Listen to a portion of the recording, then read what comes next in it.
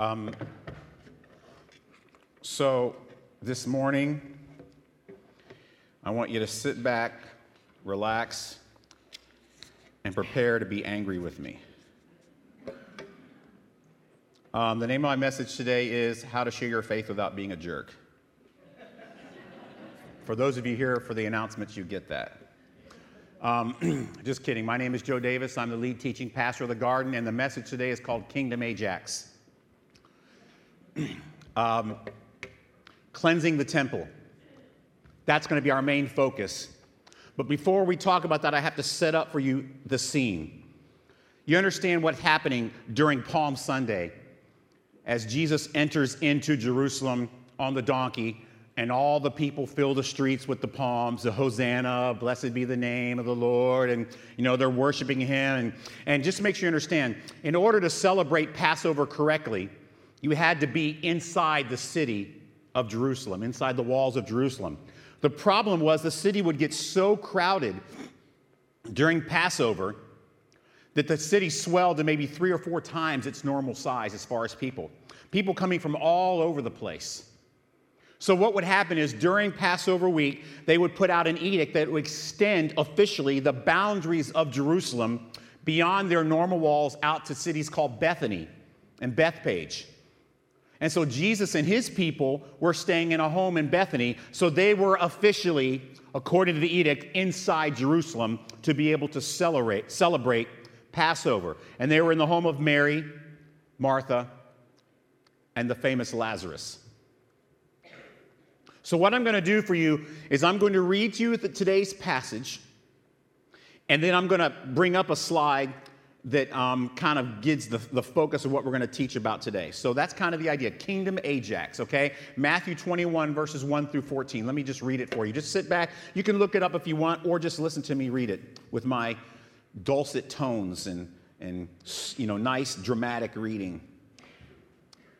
Now when they drew near to Jerusalem and came to Bethpage, to the Mount of Olives, then Jesus sent 2 disciples, saying to them, "Go into the village in front of you, and immediately you will find a donkey tied to a colt, or tied and a colt with her. Untie them and bring them to me. If anyone says anything to you, you shall say, 'The Lord needs them,' and he will send them at once." This took place to fulfill that which was spoken of by the prophet, saying, "Say to the daughter of Zion, behold, your king is coming to you, humble, humble, humble, and mounted on a donkey, on a colt, the foal of a beast of burden." Then the disciples did as Jesus directed them. They brought the donkey and the colt and put on their cloaks, and he sat on them. And most of the crowd spread their cloaks on the road, and others cut branches from trees and spread them on the road. And the crowds that went before him and that followed him were shouting, "Hosanna to the Son of David. Blessed is he who comes in the name of the Lord. Hosanna in the highest." And when he entered Jerusalem, the whole city was stirred up. A city that's 4 or 5 times its normal size. A whole city was stirred up, saying, "Who is this?" And the crowd said, "This is the prophet Jesus from Nazareth of Galilee." You see, they were all worked up because they felt political and military retribution on the Roman government was just around the corner. Even though the prophet says the king would come in humility on a donkey that represents a beast of burden, an animal you use for work and hard labor, they all had their palm branches out and their cloaks. And even though he came in humility, they were shouting, "Hosanna, the Son of David." Remember what the whole theme of the book of Matthew is? What you think Jesus was is not who he is. He's not coming to reestablish the throne of David. He's coming to establish the kingdom of God. Remember, we've gone through that for the last several months. And so they've got this idea. They're all worked up. The city is... It is like this. Yesterday, I was at Universal Studios with my family. My mom and my dad came down, and they brought my niece, and my son and my wife and I were there at Universal Studios on March 28th, which apparently, now that I know this, is the worst possible day to go to Universal Studios.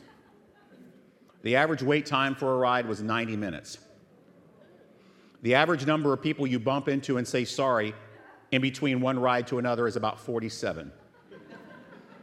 We were in the part where, the Harry Potter stuff is, and they got these little butter beer carts, 900 calories of sheer bliss in a 16-ounce glass. 35 people in line for butter beer. It was crowded. And I can imagine, as I was in there in that crowd, I could imagine this is probably like what it was like in Jerusalem. People mulling around, doing their business, getting ready for Passover. And then Jesus comes in.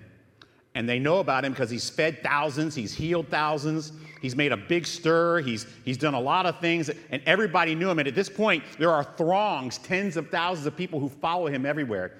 And he comes into the city, and they're worshiping him because they think that just around the corner, he's going to put a hurting on Caesar. He's going to put a hurting on Herod. He's going to go and he's going to destroy the Roman garrison. He's going to rescue the city and return it to the rightful people of God.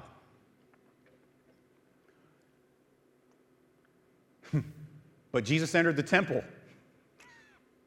Not the Roman garrison. He entered the temple and drove out and sold all who sold and bought in the temple. He overturned the tables and the money changers and the seats of those who sold pigeons. And he said to them, "It is written, my house shall be called a house of prayer, but you make it a den of robbers." And the blind and the lame came to him in the temple, and he healed them. This wasn't the first time Jesus did this. First time he did it with whips. So this shouldn't have been a surprise. He'd already made it clear what his main concern was. So keeping in theme with Matthew, they are convinced upon his entry, with everyone there, city 4 or 5 times its normal size, that this is the person, this is the time, this is the golden opportunity for the long-awaited Messiah to come, amass a big army of Jewish fighters to overwhelm the evil Roman Empire, expel them from Jerusalem, and reestablish the throne of Solomon.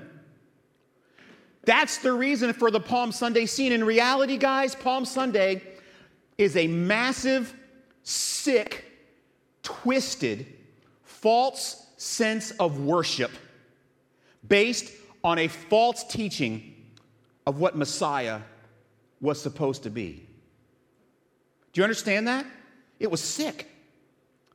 In reality, it's like that eerie, happy music that plays right before the bloodiest scene in a horror movie. That's what it was. Because what did they expect him to do? Assemble an invincible army? Magically, supernaturally, transform all these farmers and all these other people that were there, assemble the throngs into this big military force, and take out the Roman garrison of soldiers, enact a God-sanctioned coup against Herod, then liberate the city of David and the people of God from treacherous, ungodly government, and then restore their greatness of their nation back to the days of old, the way it should have been all along. See, what is going on militarily, politically, socially, economically, was not Jesus' concern in the slightest. He didn't care about politics. He did not come to solve all those problems. He had been explaining for 3 years the difference between his kingdom and their kingdom. He'd been trying to tell them all this time, I don't care about the throne of Solomon. I care about the throne of God.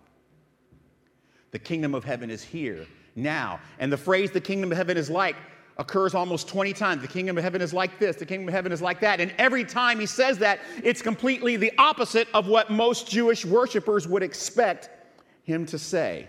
Yet somehow they still just could not get it.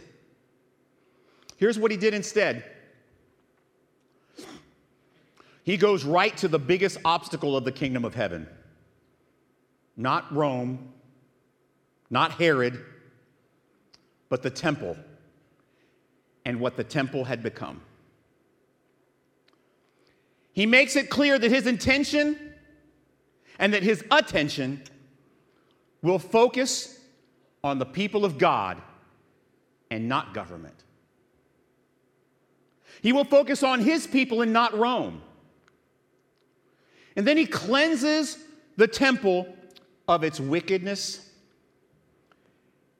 and its hypocrisy.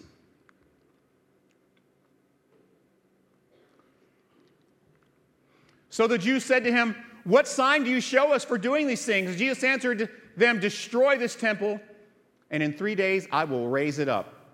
Then the Jews said, "It has taken 46 years to build this temple. And will you raise it up in 3 days?" But he was speaking about the temple of his body. When therefore he was raised from the dead, his disciples remembered that he had said this, and they believed the scripture and the word that Jesus had spoken. The disciples got it, but not till later. Look at this passage. This describes this whole sick, twisted Palm Sunday scene. He was despised and rejected by men, a man of sorrows, acquainted with grief. And as one from whom men hide their faces, he was despised, and we esteemed him not. On Friday or Sunday, they loved him, and on Friday, they hated him. In just a few days, their worship turned to jeers and spitting and rock throwing and name calling, and then choosing a thief and a robber over him for mercy, so they could see him hanging on a cross, getting him dead just in time so they could celebrate Passover. I'm not saying that to judge them, because there is an application here for us. The temple had become so obsessed, guys, listen to me carefully, because there's an application for you here. The temple had become so obsessed with politics of the day and a hope for a Judas utopia that they had lost sight of their real purpose of the temple, which is God dwelling among his people. You know what I think? I think Christians get more concerned about creating a Christian political utopia for ourselves. We're more concerned about building a God-fearing kingdom of America rather than a kingdom of heaven. Where would you expect Jesus to go to clean things up if he came back today? I've compiled a list of things that I've tried to make sure would offend at least one of you. You environmentalists, you would want him to go straight to the criminals at Big Oil and destroy them. You libertarians, you'd want him to go to the IRS building and blow that thing up. You Democrats, you'd want him to go to Dick Cheney's house and declare him a war criminal. You would. You Republicans, you'd want him to go to the White House and declare Obama a socialist. You would. You civil rights activists, you'd want him to go to Ferguson, Missouri and wipe out all the racists. You social conservatives, you'd want him to go to the Supreme Court and destroy them for Roe v. Wade. Where do you think the first place Jesus should go would be? What do you think he should clean up first? What's your passion?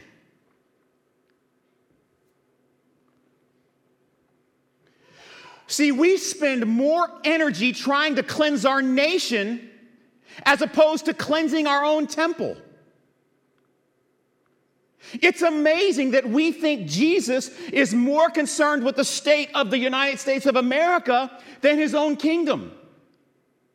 Sermons on how our nation is sinful or corrupt are, in fact, a total waste of the church's time. Of course it's sinful. Of course it's corrupt. It's always been that way, not just America. As a matter of fact, Solomon says this, don't say, why were the former days better than these? For it is not from wisdom that you ask this. Oh, the 60s. No, that was bad, sorry. Oh, the 50s. Oh, that was great. Right? If we could just get back to the days of Chubby Checker. That's when music was music. Nobody was sleeping around. There wasn't a big drug problem. Yes, there was. Yes, they were. You might not have had Twitter, but you had weed. The point I'm making is this. We get so obsessed as Christians with the state of the nation. I got news for you. Rome was far worse than America. Slavery, immorality, corruption, murder, unbelievable debauchery. Jesus didn't care. He says, give to Caesar the things that are Caesar's and give to God the things that are God. Jesus did not come to destroy Rome. He came to destroy the temple. Whoa. America and society has always been corrupt. You think that's new? And that somehow who controls Congress or who controls D.C., or who sits in the White House is God's greatest concern? You think he cares more about Congress and the White House than his own house? Guys, let me tell you something. Here's the perspective. Palm Sunday was so twisted because they thought Jesus' main concern was the government. Let me tell you, we are Kingdom of Heaven members first. We are Americans second. Are you waiting for him to come and overturn some tables in Washington without considering the tables that need to be overturned in your own heart, in your own house, in your own church?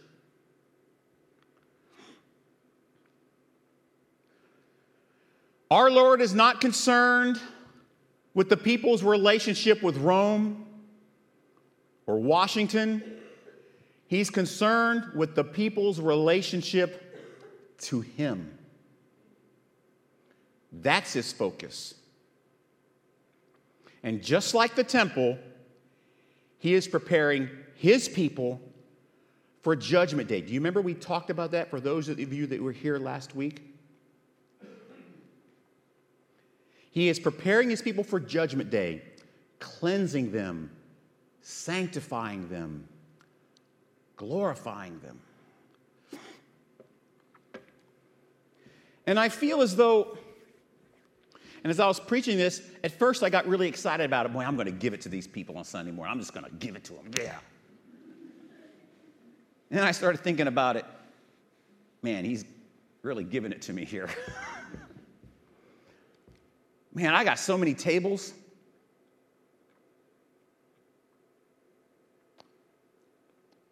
There are times where I need some serious temple Ajax. Because you understand who the temple is now? Who's the temple? We've talked about it in who is it? That building's not the temple. This building's not the temple. We are the temple. And where's the first place Jesus is going to go when he comes back? Washington? Would you want to go to Washington? Would you want to dive into a cesspool if you were Jesus? He doesn't care. If he didn't care about Rome, he certainly doesn't care about Washington. He cares about you. He cares about us. So I have some questions for you. And we're going to end today a little bit differently. We're not going to leave you the warm, fuzzy feeling. I'm not going to see you on Good Friday, so this is your Good Friday. You're welcome. Does your temple need cleansing?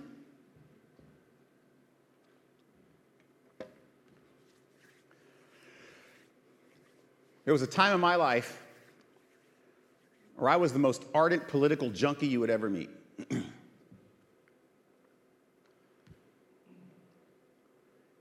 But then I got some good theology. I'm not saying that we should be apathetic. I'm not saying that we shouldn't have a place in our country. But guys, the kingdom of heaven is advancing, whether Washington likes it or not. It doesn't matter what laws they pass. It doesn't matter who's elected. And by the way, neither side is on God's side. Republican, Democrat, Libertarian. God has one side, and that is his church. So the question I have for you is, does your temple need cleansing? Or are you looking at all the other temples? Man, they need some Ajax over there. They need some tables turned over here. Boy, that church, boy, they need some cleansing over there. Boy, that national denomination, they need some cleansing up there.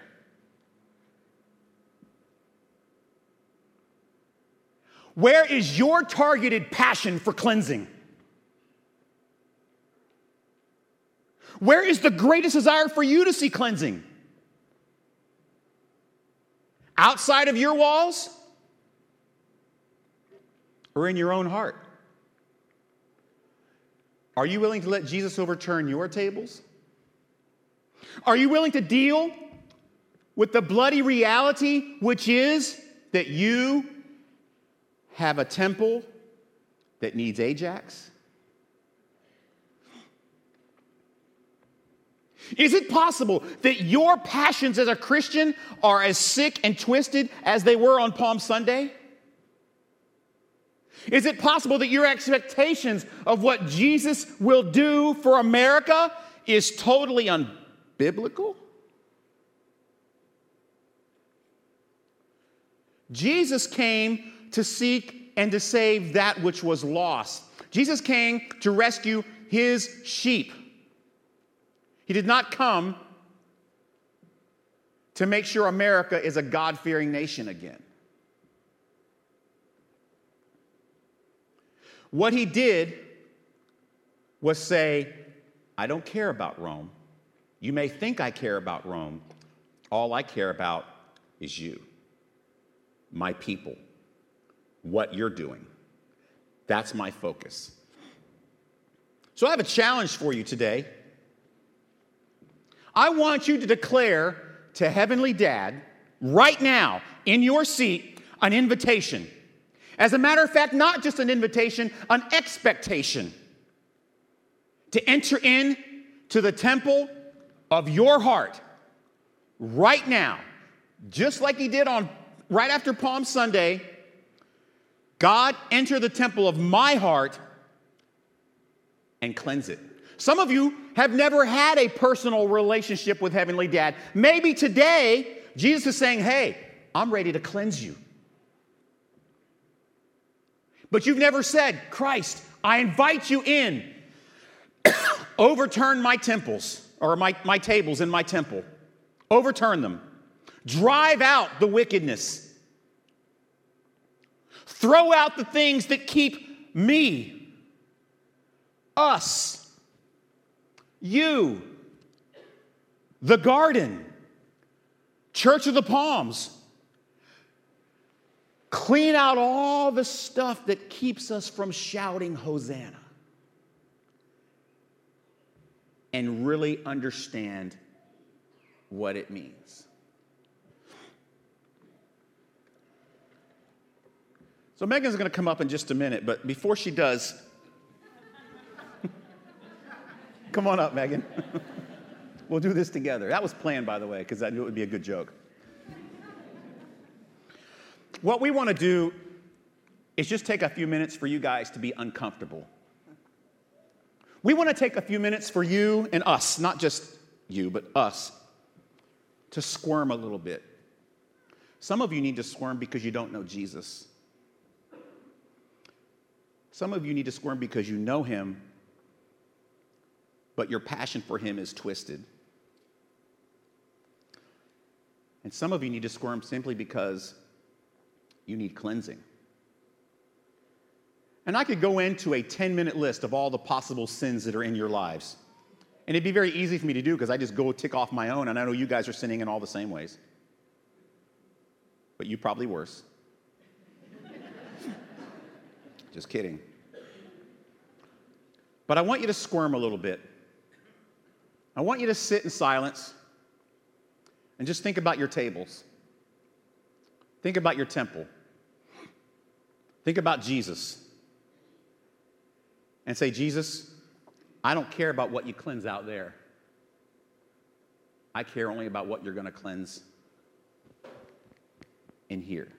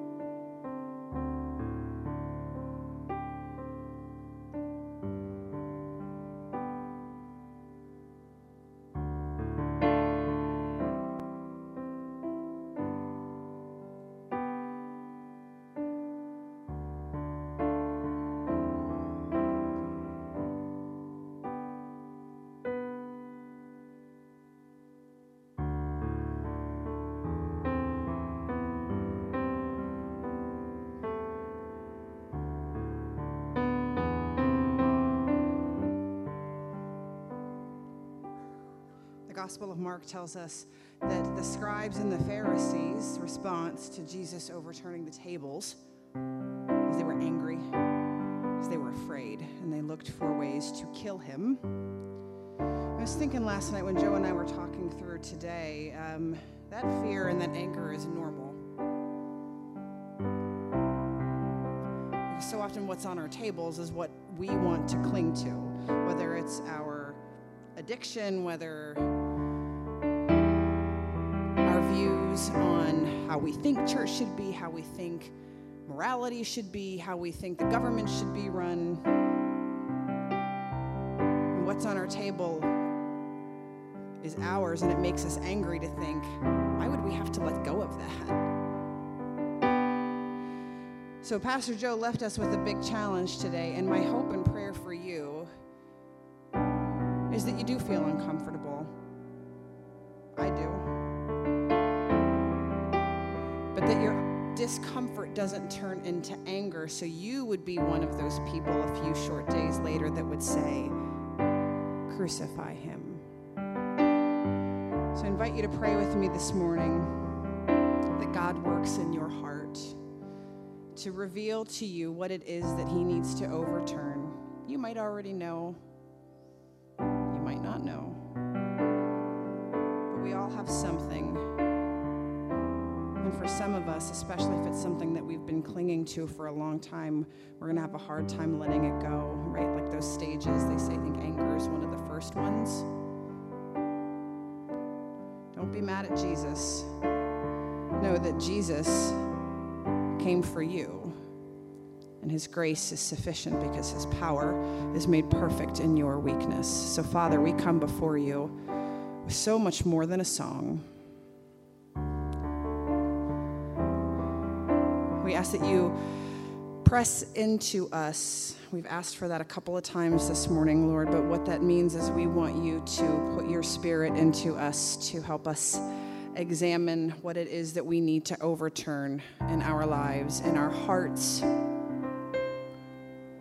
In our hearts, God, not anybody else's.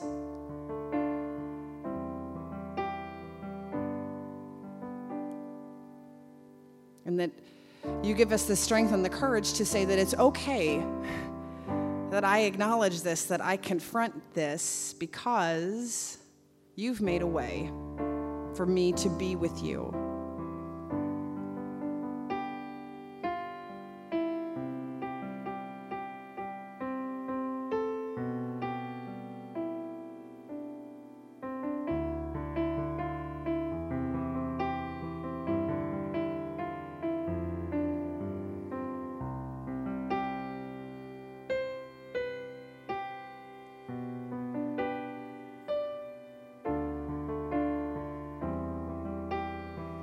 as we move closer towards Easter.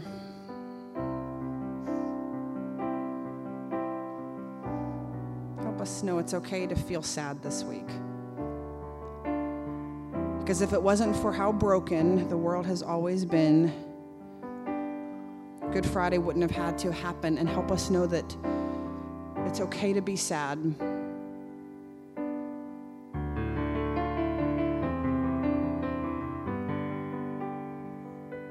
But help us to move forward in your grace and your love and your light and your truth and your arms that were so wide open. They were wide open for us. So, Lord, when we come back to this place next week,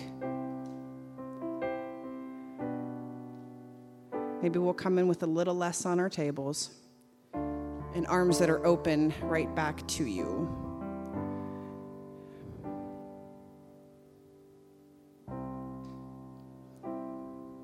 Father, we pray these things in the name of your Son, who bore our sins and bore our burdens, the one who was, who is, and who is to come. In the name of Jesus. Church, please stand with me. Remember, wherever you go this week, there's nowhere you will go that the grace of God has not prepared a way for you. And we invite you to go with the fellowship of the Holy Spirit, the love and grace of Jesus Christ, and know that the Holy Spirit has prepared a way for you. We'll see you next week.